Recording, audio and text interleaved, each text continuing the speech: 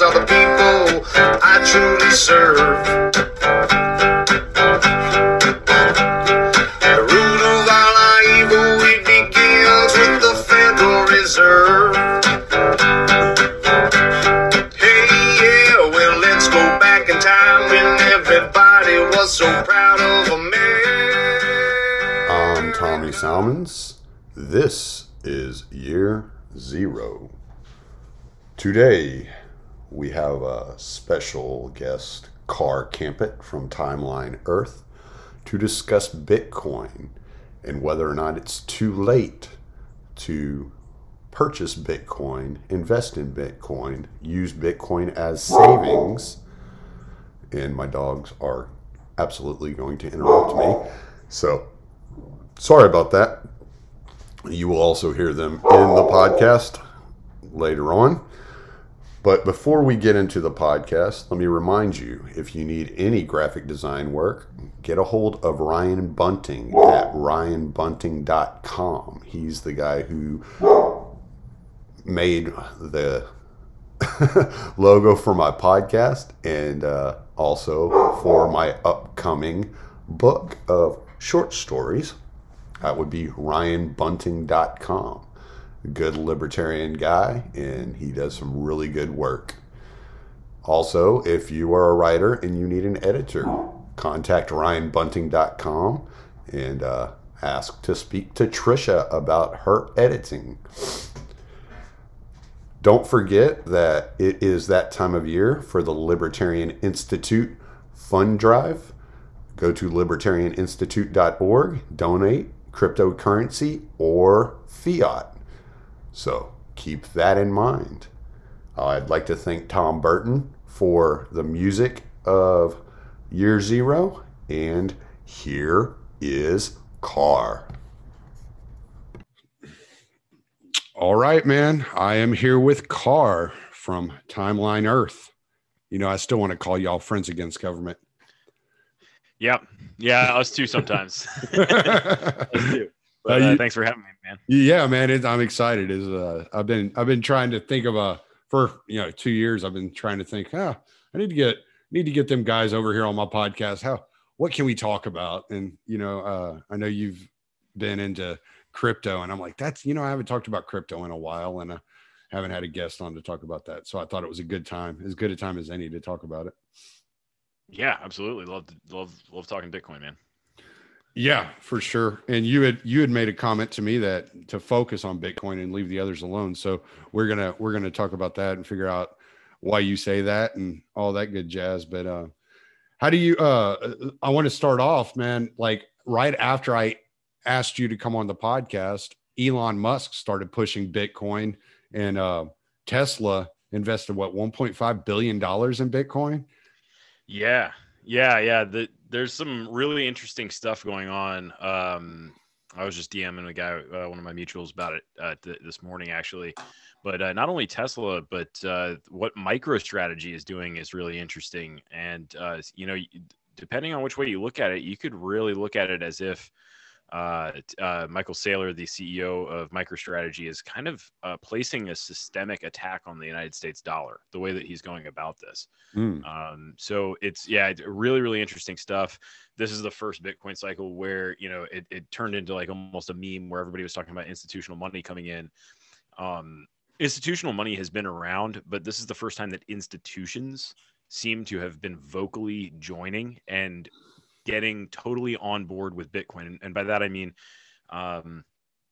letting it almost sounds religious, but submitting themselves to Bitcoin rather than coming in and saying, hey, we're going to start controlling Bitcoin, saying, oh, I see what this is. I see what has been created. This is not to be controlled. We could not control it. We are just going to champion it. And so that's been super exciting. There's been a lot of big moves made. And for people like me who think that Bitcoin does have a legitimate shot at separating money and state, I think that this is kind of what the playbook in my mind had looked like for the last few years. Is we need to get a critical mass of powerful people. I know that there are a lot of burn it down types that say, no, we just, we need to have something just for us or something like that. But, if you're really serious about separating money and state, I think getting those powerful people on board and trusting that the technology behind Bitcoin won't allow it to be kind of corrupted or used against us, and I don't think it will. That's kind of what the playbook has looked like, is getting these powerful people on board so that there is a counter to the powerful people who are not on board. So that's all been, I've been watching that pretty excitedly for the last 6 months. It's crazy how much things have changed in 6 months. Yeah, and I'm coming from kind of the same place as you, the separate the government from the money, type situation. And I'm looking at it and I'm saying, well, if Tesla is the first of the dominoes to fall, of big, sorry about that. Oh yeah, you're good.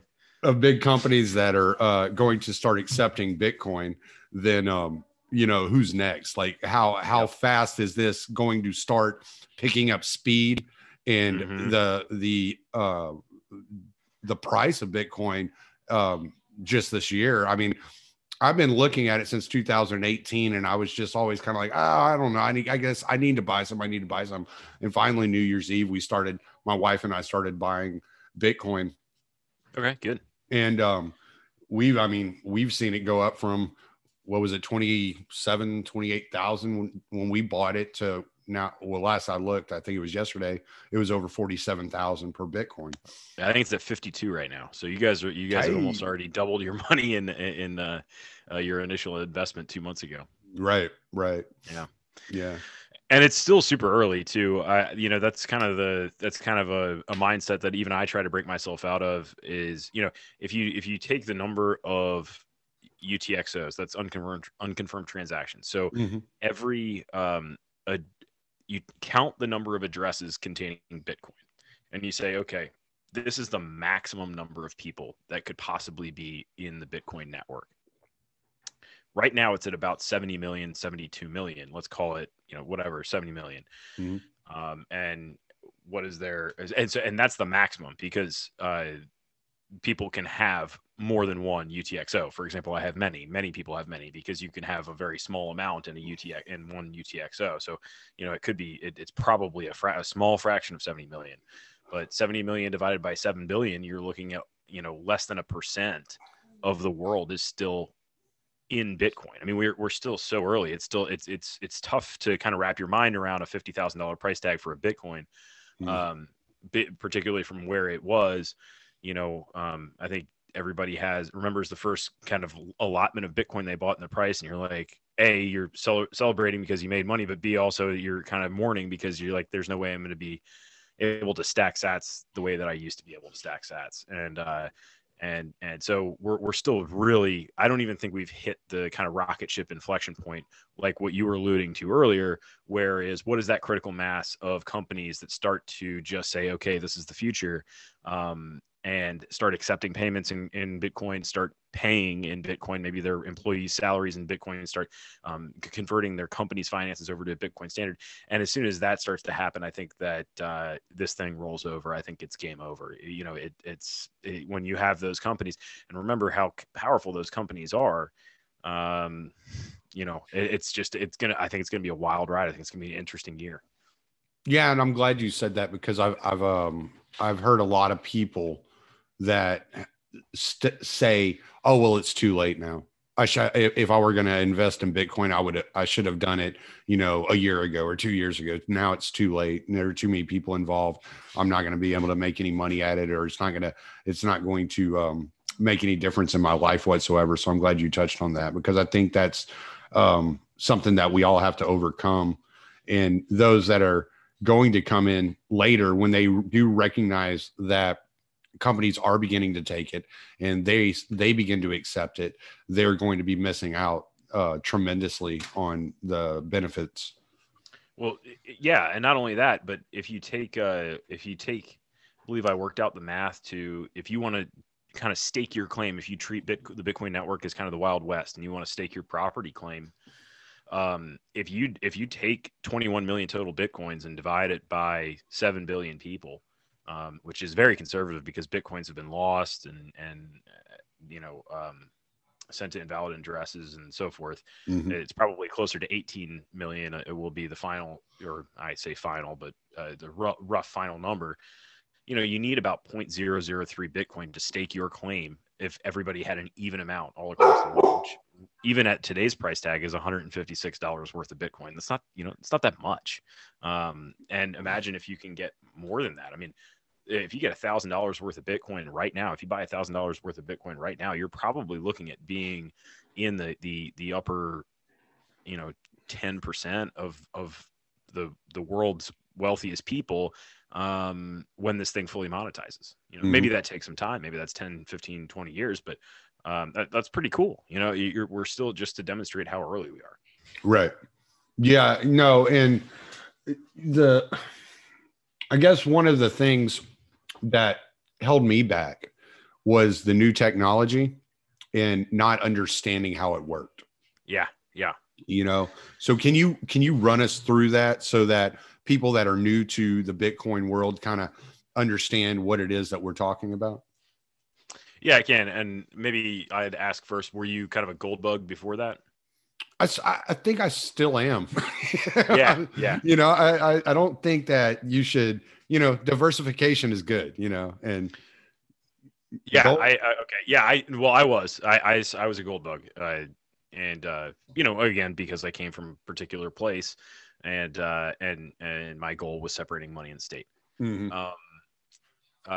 So gold, unfortunately, has gigantic flaws. And that I remember when I was first kind of toying with the Bitcoin idea as the solution, and that kind of hurt to confront as a gold bug. It hurt a lot. But the reality is that gold is very exploitable by states, as just read history. Gold has historically been an incredible money, but it does have some really fatal flaws, particularly in a global economy. It's just not very transportable. And so you have to start to rely on central clearinghouses and some layer above it that is either that's custodial, and very and exploitable, like for instance, like writing down IOUs, and ultimately fiat money. That's where it came from.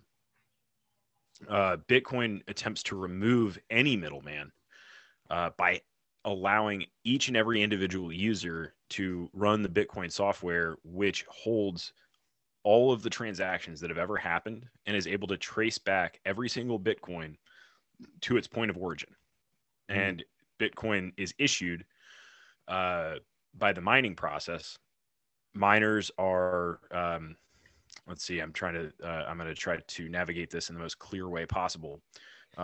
Miners act to confirm transactions into the network, and for that they are rewarded. They're rewarded with transaction fees, and for now they're rewarded with new Bitcoins that come into existence with each block, the Bitcoin block subsidy.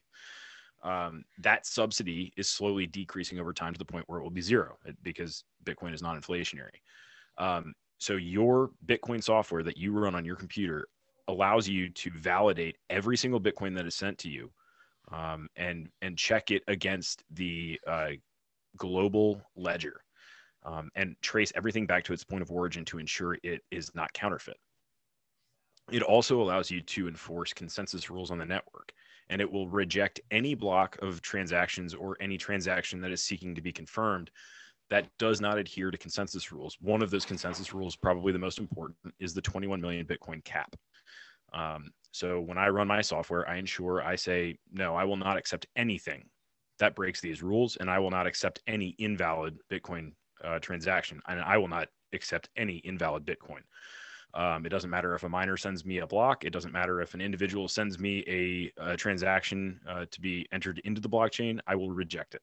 And we all agree on the global state of the transactions via a accumulated proof of work mechanism. And that's kind of how we all, without having a central server, agree on the truth. The ledger with the most accumulated proof of work is the truth. and it's a pretty nifty mechanism for all of us, probably about 100,000 people all around the globe to come to a consensus on truth in real time without trusting any central server. Okay, so when you're breaking this down, what I'm thinking is with the, as well as I do, that the intelligence agencies are all up in our data, all up in our shit, right? There are hackers always trying to get a hold of people's financial information. What protects you from being hacked or being persecuted, for lack of a better word, for your use of Bitcoin or your acceptance of Bitcoin? You and you alone, and good luck. And there's no other way to say it. That's it. You use public-private cryptography in order to keep a private key safe. And that private key is able to unlock the Bitcoins that are associated to public keys that are in combination with that private key. It is up to you to have good enough OPSEC to not expose your private key to anyone. And there are great methods that have been developed, to do so, as evidenced by the fact that there are tens of millions of dollars sitting on individual public keys out in space that haven't moved for 10 years and nobody's been able to hack them. Right. Probably hundreds of millions, honestly. And your day-to-day kind of information security to ensure that nobody knows how many Bitcoins, if any, you have. Now, some of us, I'm very vocal about Bitcoin. People know I have Bitcoin. But they don't know how many. And I like to keep that a secret that only I know. Right. Yeah, I mean, you treat it like your bank account. You don't. Yes. Unless you're Donald Trump, you don't go around bragging about how much money you have. And even then, you're not even telling the truth. But right, yeah, yeah. And I mean, and you'll see that. And there's a lot of that goes on. In fact, there's a couple high-profile cases recently on Twitter that I'm fairly sure are operational security. There's a pretty high-profile Bitcoiner that had a kind of an emotional flame out about selling all of his Bitcoin. You may have seen that about 3 or 4 days ago. I would not be shocked if he is running OPSEC and trying to convince people that he got rid of it and didn't actually get rid of it. There's people that believe that Peter Schiff is accumulating Bitcoin, and he's a vocal anti-Bitcoiner. It's all part of the game, man. And you need to do what you do, and what you'll find is that Bitcoiners that have been in for a really long time, that if you are putting 2 and 2 together, you say those guys are worth a lot of money. A lot of them live very, very kind of humble, private, quiet lives. And there's a reason. There's really no consumer protections for us. There's no you don't get your money back if it gets stolen. Right. So, Yeah, well, you brought up Peter Schiff, and that is one thing I did want to ask you about. Was he's always talking about Bitcoin as a bubble, and that it's all speculative, and that getting in is a mistake because somebody's going to be left holding the bag.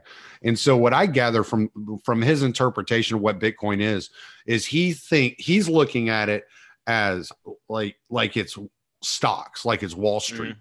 Yeah. Whereas you were looking at it as it is actual, money and currency to be utilized and used in the future. So how do you bridge this gap? So I think that Peter Schiff and a lot of libertarians and Missassians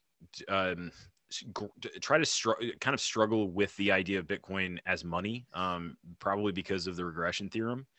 I saw a fantastic article written by Jeffrey Tucker, actually, and kind of trying to fill in or sharpen the image of what exactly the utility of Bitcoin is. And really, what he was saying was you need to separate the Bitcoin token from the Bitcoin network. The utility is actually the Bitcoin network. And that is a global, permissionless, censorship-resistant payment rail that settles nearly instantly with finality. That is its utility. It has all of these properties of money built into it, and then it has a token, the Bitcoin coin, that rides on top of it. And so, this thing has real life utility, unlike a stock or something like that. A stock is representative of a share of a company that will ostensibly have cash flow. Bitcoin is a network. It's a software network that allows instant or nearly instant global payments that are permissionless. I mean, that's an incredible thing. That's absolutely, it's never been done before in the history of man. You can now trade, you can now send value or receive value from anywhere in the world without asking anyone permission instantly with finality. And no one can tell you no. That's crazy. Yeah, no, that's completely. And not only that, to kind of step out ahead of his bubble theory, there's a finite supply. It's not like this. It's not like there are just Bitcoins being minted ad infinitum, and it just depends on more and more people coming into the network to until ultimately you reach some sort of saturation where the price will decline or something like that. Like, there's a limited supply here. And so as the network grows, the price grows. And that's just kind of it. And not only that, but as the network grows, the utility grows, because then there's more people that can send and receive value anywhere. So it's kind of a positive feedback loop. It's really, really a brilliant design. Yeah, no, absolutely. And I think what he's looking at is he's thinking that the early investors in Bitcoin are going to dump all their Bitcoin and make off like bandits, leaving people holding the bag as the price drops. And so people buying in at 47 or 50,000 per Bitcoin, if it crashes down to $7,000, they've lost, who knows how much money, depending on what they put in there. So I think that's what he's looking at. I don't think he believes that this will ever be an accepted currency on a wide scale. Yeah. And I think I just think he's wrong. I think he's wrong. And I think I think he's so wrong that's why a lot of Bitcoiners, I think, are starting to wise up to the fact that he might be just running OPSEC, because his arguments are inane, at times. And he's smarter than that, or it's just an ego thing. I'm leaning more and more to the fact that it's OPSEC. Because I just legitimately think Peter Schiff is smarter than that. Maybe I'm giving him too much credit, but to not see, maybe it's an age thing too, but to not see the fact that all the possibilities that this not only will enable, but is enabling right now is crazy. It's absolutely crazy. Well, right. And so Bitcoin it protects against inflation as well. Am I correct on that? It's inflation-less. There's a supply cap. Yeah. Right. Yeah, because of the supply cap, you're not going to deal with the inflationary rates that you deal with the dollar or the pound or whatever. Or gold. Right. Gold is inflationary. Bitcoin is not inflationary. Zero inflation. There is a supply cap. There is no supply cap with anything else. It is the first thing to ever achieve true scarcity. Digital scarcity, no less. It's truly unbelievable. And now it is inflating right now as we issue the coins. But about 90% of all the coins have been issued. So we're getting down to because every 4 years the issuance of coins cuts by 4 or cuts by half. We're at the next halving in probably early 2024. The inflation rate of Bitcoin against its existing stock is actually going to be less than gold. And then after that, it will just get drastically less and less and less and less than gold until it's infinitely less than gold, because in the year around the year 2140, it will round to zero. It'll just round off, and there will be no additional Bitcoin coming into the system ever. Yeah. And in the program, am I correct in believing or that the way that it's coded is you cannot create beyond that? There's a hedge that stops that from occurring. So there's nothing to stop you from creating beyond that, but everybody running the software has the option to accept it. And do you think that people running the software are going to accept it? Right. Yeah. No, yeah. I'm not. Right. My node will reject anything. My node will not accept information from any node that says, no, the supply cap actually keeps going after 21 million. Now, I could program my node to say, okay, I'll allow some inflation after 21 million, or I'll allow a lot of inflation. I could program it any way I want, but I'm probably going to lose a lot of friends, and I'm probably going to be part of a very, very small network, possibly a network of one, just me. Yeah. And so how much, when somebody's first getting into this, I spend a lot of my time, because I'm a truck driver, I spend a lot of my time listening to audiobooks and listening to podcasts. So I'm catching this information as it's going by. But for your average Joe who's working 9 to 5, coming home, how much research should they be looking at putting into this? What books should they be reading? What articles should they be reading so that they understand what they're getting involved in whenever they start to utilize Bitcoin? Yeah, I mean, a lot there. It's a huge space with just so much going on. I would say that the amount of time and effort that you need to put in to understand the core of what is going on is actually not that much. Mm-hmm. So, I would suggest reading 2 books. One would be The Bitcoin Standard by Saifedean Ammous, just to kind of understand what the value proposition of this is, particularly if you're coming from the gold bug side, as I was. Mm-hmm. And then read one book on or listen to an audiobook. I'm a visual guy. An audiobook would not suffice it for the more technical one for me, but everybody learns differently. Mastering Bitcoin by Andreas Antonopoulos is pretty good. Grokking Bitcoin is free online. That's pretty good. And there's a couple others that I hear are good. I have not read. So I would do one on kind of the why of Bitcoin, one on the technical how, even if you don't understand everything, you don't have to really understand everything, but just to give yourself a good gloss over of what the hell's going on, so you're a little bit more confident about the Bitcoin network.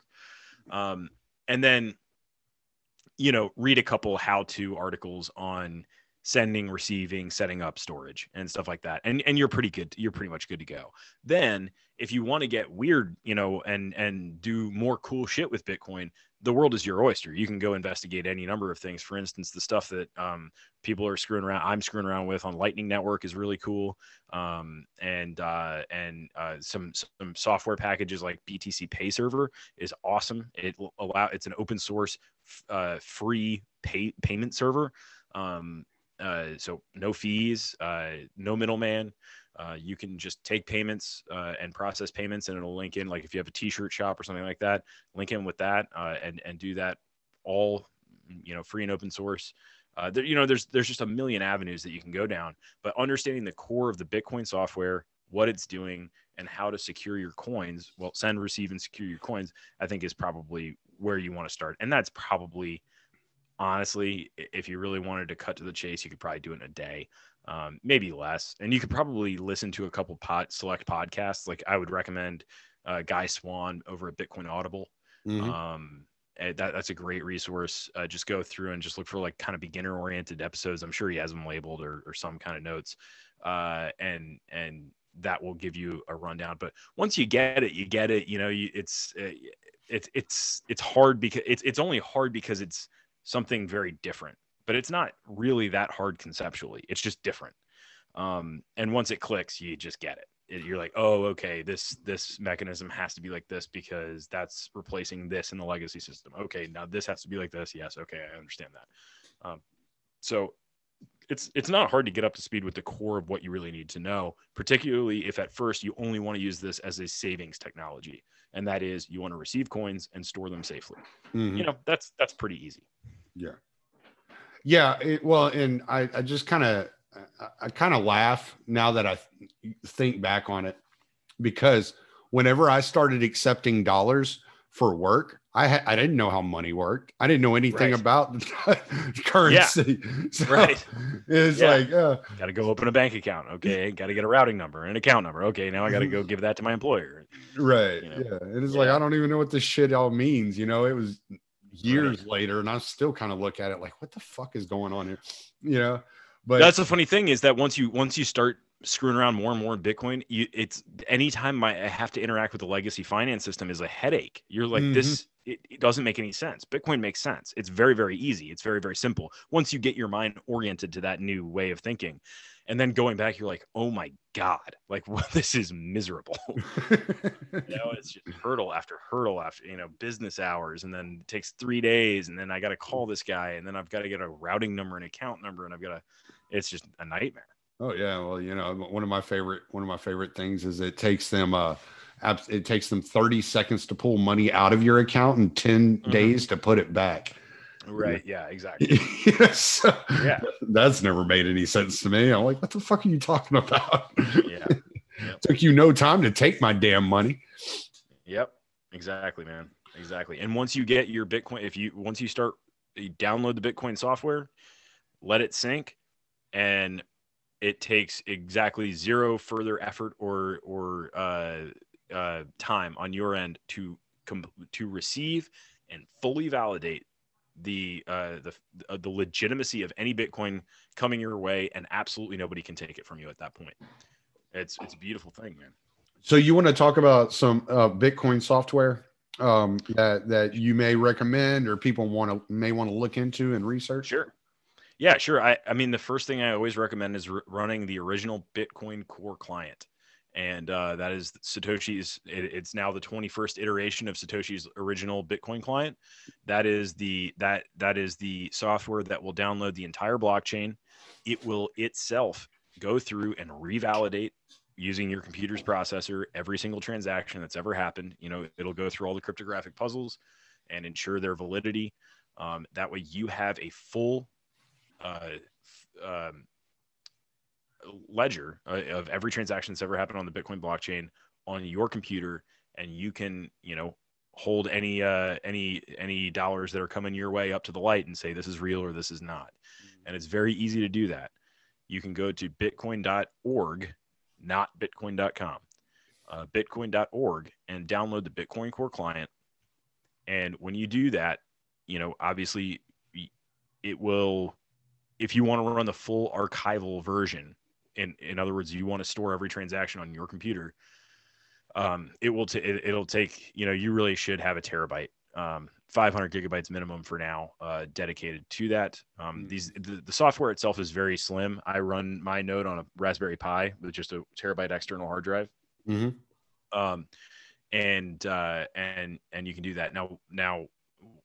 What and then that will reach out, and you will then become part of this mesh network that is Bitcoin. That is the Bitcoin network, which is really cool. And other people can connect to you. You connect to them, and you strengthen the network, and you validate the rules, and you validate coins coming your way. It's incredible. Now, if you don't want to take 500 gigabytes on your computer, you actually can what's called prune that node, and you can go into the options setting and prune down to 2 or 3 or 5 gigabytes or whatever you want to do. And what it'll do is it'll go through and it'll still validate every transaction that's happened since 2009, but it will start dumping all the old transactions up to the most recent 2 or 3 or 5 gigabytes. So it's still effective to validate coins that are coming your way. Depending on stuff that you want to do down the road with Bitcoin, you'll probably want a full archival node, which is no big deal. You can just download it again. No big deal. But that is really the heartbeat of Bitcoin, and that is the core of what I would recommend as your software suite. So right now I'm running mine on a Raspberry Pi. I'm using something called Umbrel, UMBREL. It's like an all-in-one software package that runs Bitcoin and Lightning and stuff like that on my Pi, and I can connect all my wallets to it. Super cool, super easy. I would recommend something like that.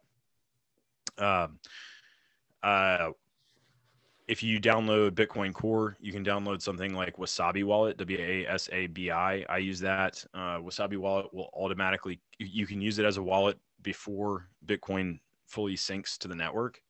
And once Bitcoin syncs in the background, Wasabi will actually connect to your local node. So it's using your node rather than some server somewhere. So Wasabi's great.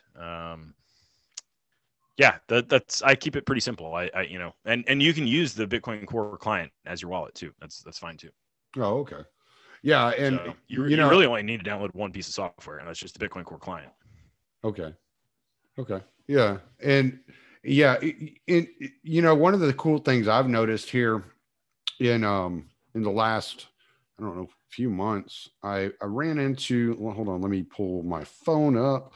I ran into this app called LibertyX, right? So I can go through LibertyX and I can find out which retailers in whatever area I am will allow me to purchase Bitcoin over the counter if I don't want to do it online. Oh, that's cool. Yeah. So oh wow, I didn't know that existed. That's cool. Yeah, I was like, that's a pretty cool thing. So I can it's like almost every CVS. If there's a CVS near you, you can go to CVS and you can buy Bitcoin, from the register, and they give you, they give you a little a slip with a key on it, and you go on about your way, and you have the key. Oh my God. Do they, I assume you have to give them your ID and stuff like that. Let me look at it. I've never actually purchased it that way, but I can open up the app and I can kind of tell you what it's. Wow, that's wild. All right, so I can go to browse. I can either start purchase and it'll pull up the ones near me where I can buy, or I can just hit browse locations, and then let me just type in my zip. So I'm not going to say that out loud. And yeah, okay. So we got Miller's Super Saver, which is 35 miles away. A Love's Truck Stop, and so. Yeah, if I pick it and then it gives me directions. It says check your limits below. And you purchase a pen with cash, and then you redeem your pen in here and you transfer it to your wallet. Oh, wow. That's wild. Yeah. So I thought I ran into that just by mistake, just running around searching, and I downloaded it on my phone just to see what it was all about. And I was like, hey, this is pretty interesting. So the network is expanding, and the way that it is being viewed in the public is beginning to expand. And I think that's, ultimately a good thing. And like you said, it is very early. I mean, you have one major corporation in Tesla saying that they're going to accept, Bitcoin, payments for their cars. And I can't imagine how many are coming after them, how long before Amazon is on the bandwagon. So. Oh yeah, dude. Yep. Yeah, no doubt, man.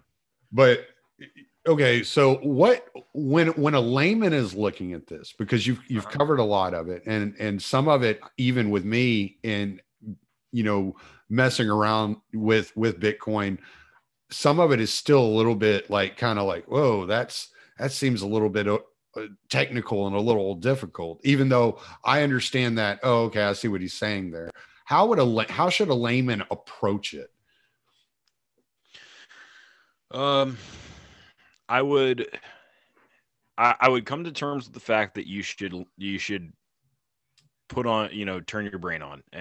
You are going to have to kind of think about a new way of doing things. And I would be highly careful about cutting corners, because, you don't want to lose your money. But all that said, it's pretty simple overall. And what I would do is I would just cut out all the noise. Don't think about any other cryptocurrencies. They're all pretty much bullshit.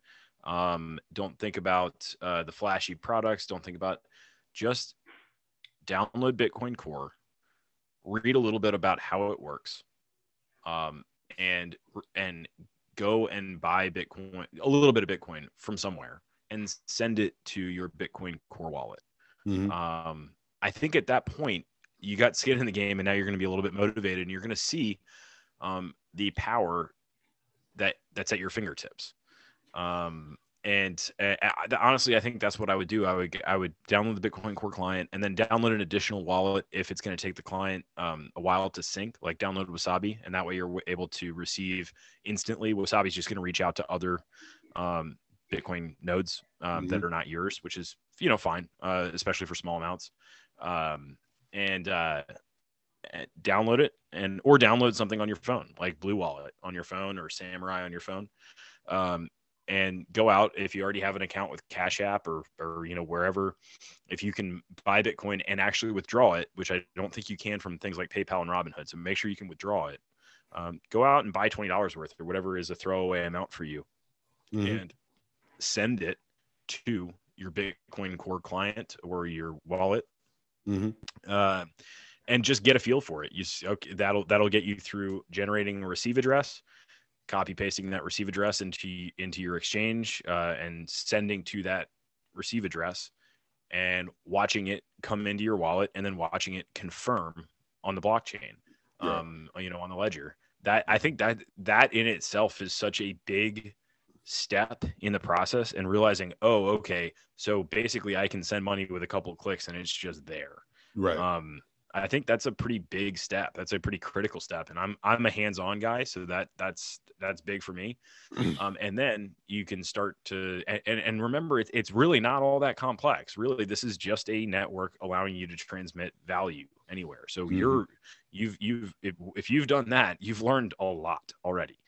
And then maybe listen to some Bitcoin podcasts and listen to some read some Bitcoin articles. What I would say is, don't read about Lightning Network yet. Just understand the base layer. That is the most important.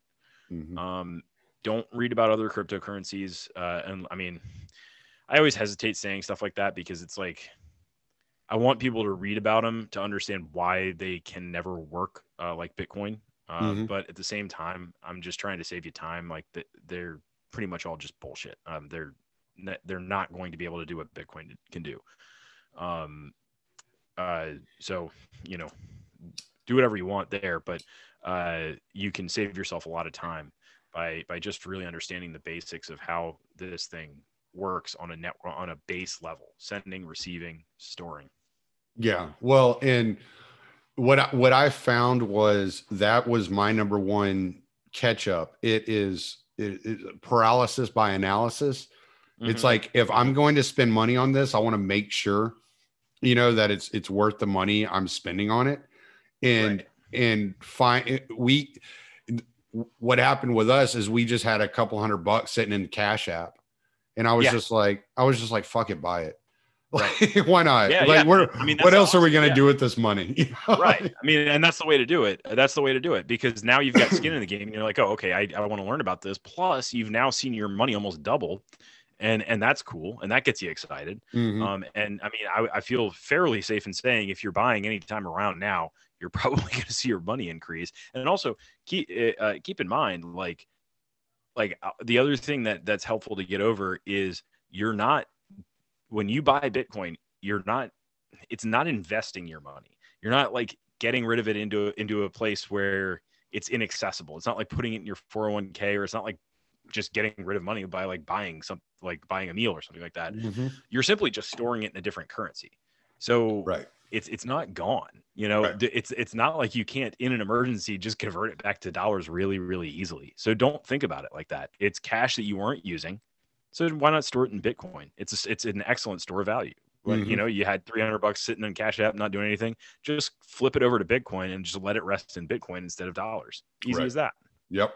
Yeah. And that's exactly how I had to flip the script on my mind. Like, I'm not buying something, and this is just, it's like a savings account, it's just set aside. Exactly. And that's how I think about it is it's my savings account. And man, once you have it set up where you are validating all your coins, you have all the coins within your control, and you treat all the cash that you have as kind of your checking account, and all the Bitcoin that you have as your savings account. And every now and then you open up, your wallet, and you're like, oh, okay, savings account is doing pretty well. And you understand that nobody can take that from you. And you can send that to anybody in the world without asking permission. And it's probably going to do nothing but appreciate as the network grows. That's a really, really great feeling. Right. Right. Yeah, I've heard, I mean, and I don't, this is all speculative. I know that at this point, but I've heard people say that they wouldn't be surprised if it hits 150,000 by the end of the year. Yeah, I mean, I don't think that's, if I'm being honest with you, I think it's low, but it's a little bit hard to predict, but I think the point is that over time, particularly if you kind of look at it as a moving average and smooth out the peaks and the troughs, the direction is up, and the direction is up for real reasons. The direction is up because there is real utility being provided by this Bitcoin network, and there is a cap on supply of the tokens that ride on it. And so the more and more you onboard people, the higher that price must be, because supply is fixed, and as demand increases, that price increases. So the direction is up unless the fundamental value that the Bitcoin network is providing ceases to be valuable. And I just don't see a world in the very near future. I don't see a world in the midterm or really the long term that is going to not value, particularly in the current macro environment where, central banks are doing just insane shit. Yeah. I don't see the value going away of owning stake in a global permissionless, censorship resistant payment network. It's, I don't see that value going away. So. Yeah, I know. I feel you. I completely agree with you. I just wish I would have bought it when it was at 9,000 a couple of years ago when I was looking at it the first time. Find a Bitcoiner and they've got the same kind of story. It's rare that people don't, man. It's rare that people don't. Trust me, buddy. The amount of money that I've left on the table is just stupid.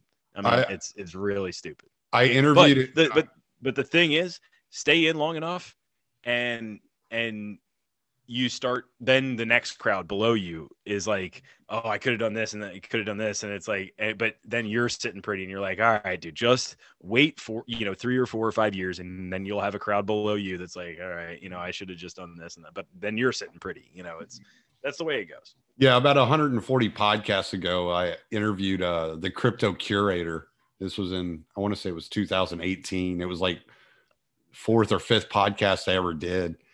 And then we talked about was cryptocurrency and mainly Bitcoin. And then I had Alex Merced come on and talk to him about Bitcoin.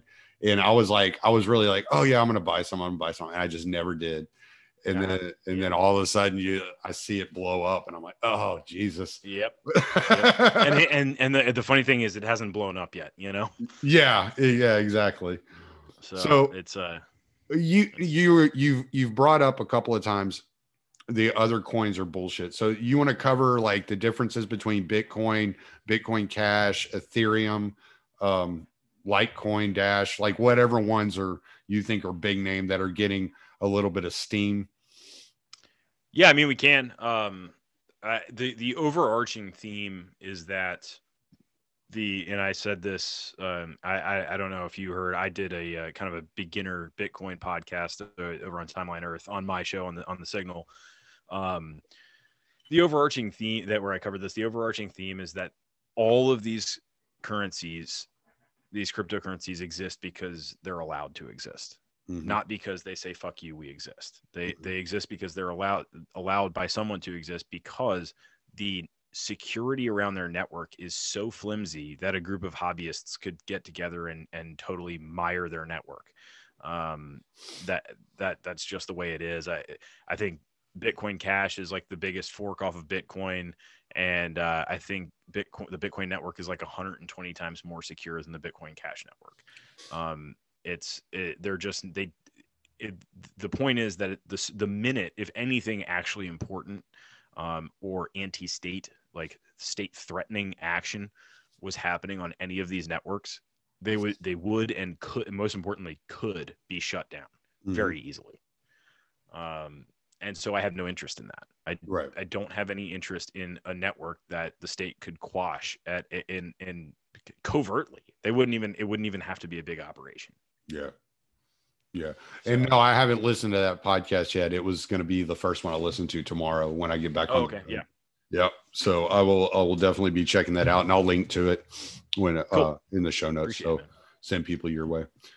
Great. So all right. I really don't know what else to ask. Do you have any parting words, and like what people like to encourage people to get involved or anything like that? Yeah, man. I mean, I would say if this is something that you're interested in, I think it should be. What, like we were talking about earlier, like what you did is just go ahead and get some skin in the game, skin that you can afford to lose. But maybe just a little bit more than that, like if you can afford to lose 20, maybe throw 25 in, just to light a little fire under your ass. What's the worst that can happen? You'll lose it, man. I've lost money before. It sucks, but you'll get over it. I think at this point, years ago, I remember before the previous bull market, there was questions, at least in my mind, of whether this thing would survive. And now you have Elon Musk buying $1.5 billion worth of it. I guess what I would say is kind of grow some nuts. A lot of us were buying it when it was in its, and far before me too. We're getting into this when it was in its infancy, and there was nobody of any merit really co-signing it. And now you've got people like Elon Musk and real institutional investors buying it and holding it. Not only that, life insurance companies, which is insane. I mean, they're the most conservative companies. These companies have been around for many, almost 200 years in this country, which is a very long time for any American company. They're buying Bitcoin and they're using it as a store of value. They're holding it. And so, when you look around at those people that are buying it and are buying it because they understand it, not buying it because, hey, it's a fad. How wrong can you go? That would be what I would say. Yeah,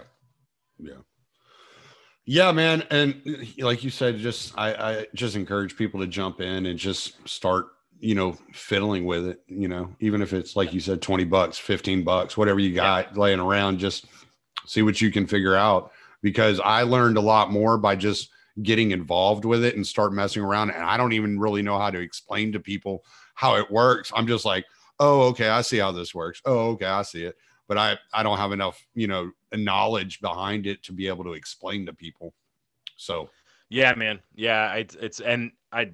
I hesitate to really endorse doing that because for some people, they're just not learners like that. And I'm a very hands-on learner, but at the same time, I think that I think it's the best way. And I think it's the best way both because for hands-on learners and because it gives you skin in the game and it motivates you to then go and start actually learning rather than what, a lot of people do. And I did, frankly, for a while, was sitting around saying, oh yeah, that Bitcoin thing, I'm going to get to it. And then all of a sudden it explodes out from underneath you. And you're like, shit, it's like, Yeah. But, like you said, it's still early. And we can 70 million people. That's really nothing in the scheme of things. That's not even. And that's a conservative estimate. I would bet it's less than 10 million, Yeah. Yeah. I was just going to say that's less than the amount of people that voted for Donald Trump. So, yeah, right. That's right. So there's that. We think, I guess, I don't know. I have no idea. So I have no idea. Jesus, I don't even want to get into that. I've done everything I can to avoid talking about the election on this podcast because I was just like, that's such a fucking nightmare. All right, man. Well, plug everything you got to plug, dude. Oh yeah. Thank you. Well, first, thanks for having me on, man. I as I've said a million times, everywhere I go, I love talking about Bitcoin. I'm always happy to come on podcast talk about Bitcoin. I'm over at a podcast called Timeline Earth. You can find us on Twitter at Timeline Earth, timeline.earth.org. And we have the Timeline Earth main show, which is me, Bird, and Aaron. And then we each have a solo show, which comes on Fridays. And mine is heavily oriented towards Bitcoin and kind of like free and open source software and peer-to-peer technologies and stuff like that. And then we also have a fourth, Paz, who does kind of like a spooky, like cryptid type conspiracy-ish podcast as well, under the kind of the Timeline Earth banner solo show. So come see all of us and hang out, and feel free to email me at car@timelineearth.org with any crypto or Bitcoin, questions, and follow me at TLE_car. Yeah, man. And I got to tell you, I want to tell you, y'all's show is so fucking entertaining. It's so thank you, man. Whenever I'm tired of listening to like Scott Horton and getting depressed about war, and Right. listening to Pete, and my mind is just like numb from all the thinking, I just go turn on Timeline Earth, and then I laugh my ass off. I'm like, this is some of the funniest shit I've ever heard. Well, thanks, man. Yeah, Thanks, man. yeah. No, it's very entertaining. It's one of my favorite shows. I listen every week. I don't necessarily catch all y'all shows, but I do listen every week. I listen to at least one of y'all shows. So Awesome. and so y'all are doing some really good work over there, and I really, really appreciate y'all, and I appreciate you coming on, man. We'll do this again. We'll maybe do a more advanced course once I decide I'm going to read more on this. Sure, man. Yeah. Happy to come on anytime. All right, buddy. Well, I appreciate it. We'll talk to you later. Cool. Thank you.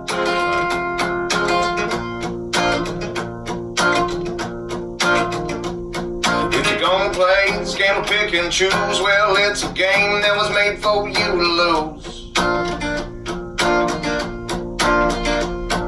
It doesn't really matter how many times, it's the same old worn out stories, same old lines. They're all pointing dirty fingers in hypocrisy, bragging on their feats of mediocrity again. Never really making any kind of change, but they keep on getting reelected, and I find that strange. And that's why I say fuck them, don't feed them, cause we don't even need them. I never celebrate the tyrants that have taken our freedoms. Yeah, I said fuck them, don't feed them, cause we don't even need them. I never celebrate the tyrants that have taken our freedoms. What's it gonna take for you to see that we're living in a rigged democracy? People stand in line for the things that they've been choosing, paying no attention to the rights they keep on losing. But they all gather in the rallies and they chant their names, on goddamn well that it's all gonna be the same. Just 4 more years of war and taxes, 4 more years of them grinding down their axes. And that's why I say fuck them, don't feed them, cause we don't even need them. I never said